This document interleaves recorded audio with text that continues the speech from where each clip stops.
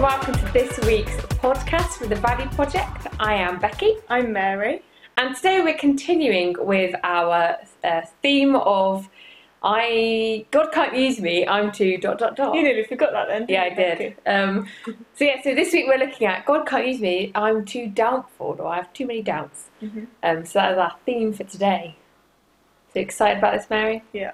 You sound very excited. I am excited about this actually. It's one that I found quite tricky. I don't know why, I've just found it tricky looking into it. Is it because you don't have doubts, Ella? Because I found this really easy. That's this is me all over. Yeah, I don't know. I don't know. I don't want to say I don't have doubts because I do, but I think we talked a little bit about it in our Choosing Faith podcast. You know, it's not that I definitely do doubt things about God, but I kind of don't necessarily doubt God in Himself.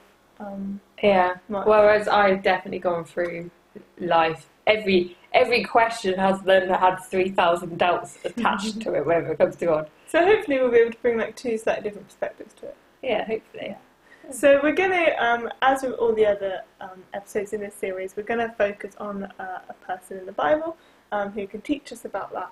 And we're going to, unsurprisingly, talk about the guy who's been named Doubting Thomas. I feel so sorry for this disciple. Because bear in mind, Peter, who hung out with Jesus like Thomas did and saw the amazing stuff that Jesus did, when Jesus is still alive, somebody just goes to him, oh, do you know Jesus? And he's like, no, I don't know him. 3 times he does that. Yeah. I feel like that is, we should be, calling him, reject Peter or something. Denial Peter. Yeah. But no, we nicknamed poor old Thomas for this, I'll let you read it, but I just felt like it's a bit harsh. Yeah, well, so Thomas is one of the 12 disciples, and he's mentioned a few times in the Bible. There's actually a point, I haven't got the verse in front of me, which is annoying, but he's mentioned, when the disciples are trying to persuade Jesus wants to go to, I think it's Bethany, to see Lazarus, and the disciples are trying to persuade him not to, and Thomas is the one that speaks out, and he's like, hey, come on,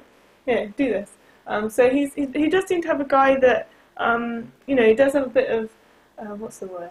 A bit of courage behind him. Yeah. So that's the kind of who Thomas is. Yeah, he's not actually mentioned that many times. No. The only reason I identify with him, I think, is because Thomas actually means the twin, or twin. Mm-hmm. I'm a twin, so I feel like he's my... But his twin is never mentioned. Well, we didn't have to mention my twin. Is that the twinless twin? So, I feel like I identify with him. His name means twin, and I'm a twin, and he doubts, and I've doubted all my life. Fair enough, we'll go with that. Yeah. So I'll just read a little bit about Thomas. So this is coming from John, it's reading from the NIV, coming from John, chapter 20, from verse 19. And a bit of context, Jesus has died, he's come back to life, and this is what happens. Yeah, that's quite important context, actually.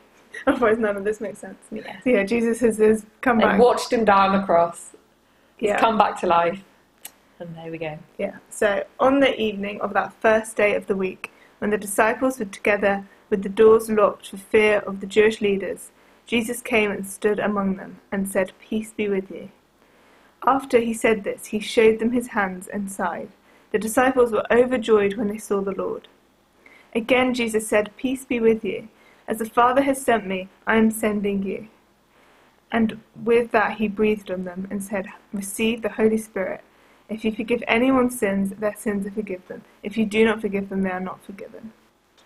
Now Thomas, one of the 12, was not with the disciples when Jesus came. So the other disciples told him, "We have seen the Lord." But he said to them, "Unless I see the nail marks in his hands, and put my finger where the nails were, and put my hand into his side, I will not believe." A week later, his disciples were in the house again, and Thomas was with them. Though the doors were locked, Jesus came and stood among them and said, "Peace be with you." Then he said to Thomas, "Put your finger here. See my hands.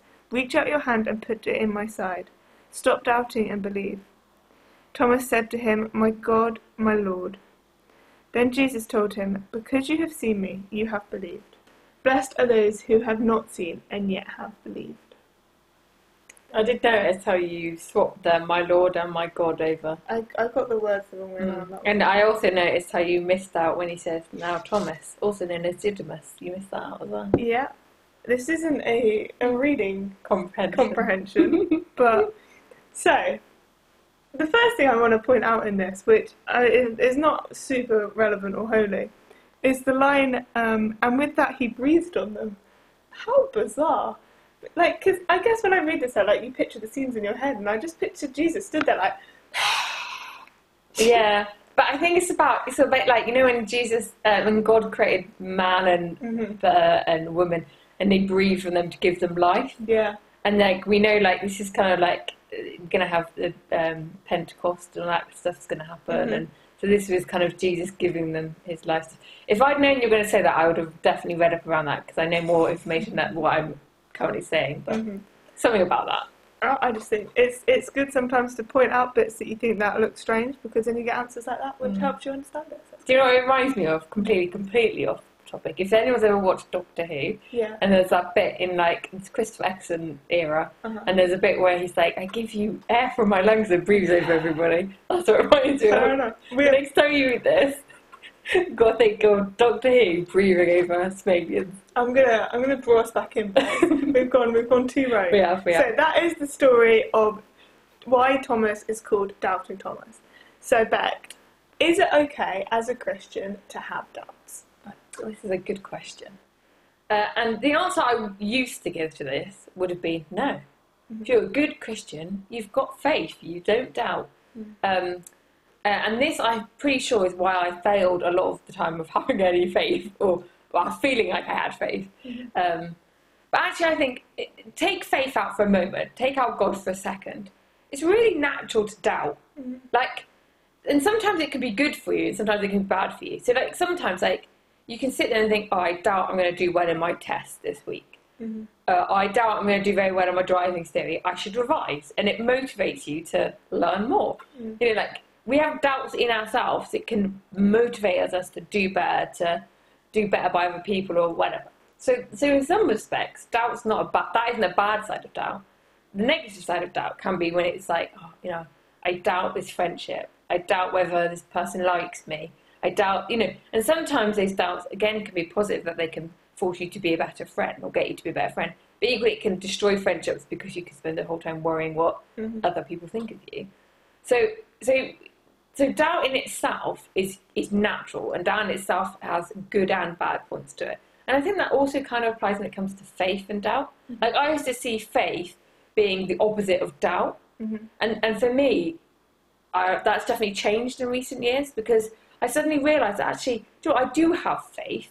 My faith is the bit that's harder to change. It's the bit that's in me that the bit that I can't explain to people very well. You know, like, why do you believe in that? It's just have faith. But I also have doubts on the other side as well. I've always asked questions. I've always gone, in the past it used to be like, do I even believe in God? Do I even, you know, there used to be, but sometimes now it's like, is God a good God? Is God, you know, and there's this days I ask it, do I actually believe that? Like, do I actually believe what I've read in the Bible? Do I believe what that do I actually believe that?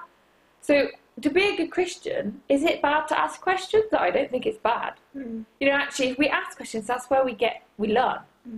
And if you don't ever ask, how do you ever learn anything? If you never, you know. But I think some people who've got the deepest faith have the deepest doubts. You know, for some people who have kind of easily just believe, well, it's not such a challenge. You don't have to ask those questions to know it. Whereas, you know, for some people, it's like, you've had to dig in. You've had to really trust God, but you've also had to really kind of like ask those difficult questions and have those times of doubt. So, can you be a Christian in doubt? Yes, you can be a Christian in doubt. But I think the real question is, how do you deal with doubt? Because I think that defines what your faith looks like, and that defines what you do. Yeah. And I think, like, something that we can learn throughout the Bible, and there are so many examples of it, and we'll touch on a few of them over the next kind of few episodes of this series, but, like, doubt doesn't stop God from working or God from doing his thing. I think you'd be, apart from Jesus, I think pretty much every person in the Bible you look at has had a point where they go, but God, you can't. I mean, really, we should have called this whole series on God, you can't use that. I doubt you can use me because everyone's got a reason why they doubt God. They doubt God's, even his goodness, his existence, or doubt his ability, like, or doubt his promises. Like, every point of the way in the Bible, you can think of pretty much anyone, and they'll at some point have doubted or questioned God. And yet, we know that God uses them. Yeah, yeah. And the fact that, you know, God knows us, and God knew Thomas, and he knew his heart, and Jesus knew his heart. And actually when Jesus was, you know, appointing and picking his disciples, he would have known that it was within Thomas that he might have that doubt. But actually Jesus still chose him, still chose to, you know, this is a really, like, we're talking like 12, like, it's a really tight-knit group, that, and Jesus chose him to be part of that. Even though he had these doubts, like, that wasn't something that stopped Jesus from wanting to use him and work with him and like invest in him. And we see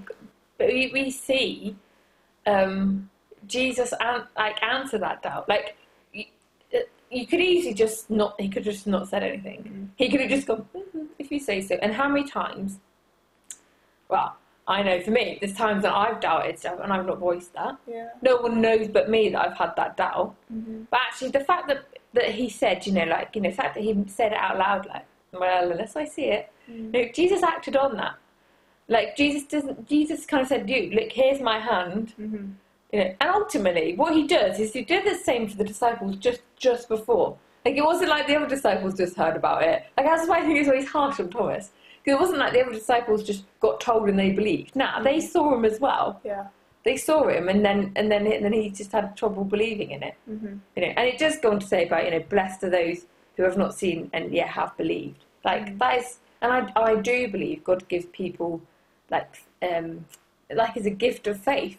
Yeah. And some people get that, but some people do ask questions. But God doesn't say, you know, he says, blessed are those who have not seen and have yet believed. But he doesn't say, but everybody else is cursed, you're going to hell, goodbye. Yeah. He says, no, look, here's my scars. Yeah. You know? Having doubts doesn't make your relationship with God any less. Yeah. It doesn't make, you know, that any less at all. Yeah. And what was the first thing that comes out of Thomas's mouth when he sees it? He says, my Lord and my God. Yeah. He straight away can see who Jesus is. You know, so it wasn't like, and that doesn't come from somebody who has no faith. That comes from somebody who had doubted, but had faith. Yeah. So I guess, like, kind of along those lines of how do we deal with a doubt, but also like how can God help us with our doubt? It's something that like strikes me when reading this is the thing that Jesus says when he sees them each time. The first thing he says is like, peace be with you. And it's like Jesus' offering in this is peace. And when you have doubts like that, it can be really like really difficult. It can like really churn you up. It can make things like seem really like really turmoily and hard. And so what Jesus is offering here is like, you know, you have these doubts, but like, I bring peace. That is the first thing he brings when he sees them is peace. So and that is something we can absolutely pray for, because, you know, if you're having these doubts, there's sometimes you have to, and again this is similar to what we talked about before, but it's about making a choice about what's the most important here. And is it going to be your doubt that you let rule, or is it going to be your faith that you let rule? And what you might need to make that decision is just like, God, give me some peace over this. You know, take away the how much this churns me up, and let my faith rule. That doesn't necessarily mean I don't still have the doubts, but it's about kind of like how you're like, I guess like the lens in which you're viewing life and viewing your faith. You're viewing it through the eyes of like, God, I believe in you, rather than the God, I doubt you. Yeah, I think as well, like, yeah, I really just think we have to stop seeing doubt and faith as being the opposites to each other, because I think we put guilt on ourselves then. Yeah.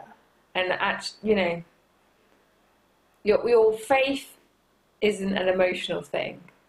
It isn't based on, but actually it could be easy to see it like that, as in, you know, if you're having a good day, it's easy to be like, yeah, I believe in God. And if you're having a bad day, it's a lot harder to say that. You know, but actually, you know, it's okay. It's okay to have days when you question God. Yeah. God's big enough to take it. Yeah. And the other side of it is actually, you really, like we've said, I think it is similar to when we talked about choosing faith. But you do have a choice of what you do with those times of those questions. You know, the people do walk away from faith when they have doubts. That happens, you know. So you've got that just choice really to be like, right, am I going to try and fight for this, or am I walking away from it? You know. Yeah. And I think something you said there about guilt is really important as well. Like, don't feel guilty for having doubts. Like, there's guys in the Bible that are having doubts, and like Jesus was literally right in front of them, like flesh and blood in front of them. Yeah, he frequently said to them, "You of little faith." Yeah, you know, when Jesus came up to Peter walking on water, and then that whole like the thing happened, and Jesus said, you know, why did you doubt? And when Peter started to sink. But and it's like, he was walking on water. Like, you think when you hear these stories, like, well, if I was walking on water, I certainly wouldn't doubt. Because I'd be like, I'm walking on water. But actually, like, these guys doubted. So it's, you know, we are going to doubt. And, like, don't beat yourself up about that. Don't, like, say, think your relationship with God is any less. It isn't. Like, it's okay. Most of the time, for me, if I've had a time of real doubt, it tends to be the time where I have real growth. Because it's the time when I have to make that choice to draw close to God and be like, God, I don't know where you are in this, or God, I don't even know if I believe in what I'm reading or what I'm, you know, where is it in this? That for me is when growth happens. It's nearly always when I've had doubt. It's like, because it brings me in close. I think something else we can learn from this as well is about the importance of putting ourselves in environments to like support us. You know, in the first time the disciples are together in a locked room, it says for fear of the Jewish leaders, they'd gathered in a room and they'd locked the doors as like a place of safety. But also kind of a place in which, like, you know, Jesus, who had just died, like they could kind of feel as close to him as possible, I guess. Although knowing that thinking he died, well, he had died, but you know, we're not going to get into the resurrection right now. But they were together in that, and then you know, when Jesus appeared and they had that together, which Thomas wasn't. But actually, the time when Thomas then saw Jesus was when he was with them. So it's like, sometimes it's about finding an environment around us which, and this isn't to say, if I put myself in this situation, everything will be fine. It's about knowing perhaps people around you, knowing like places, knowing certain attitudes around you to help you.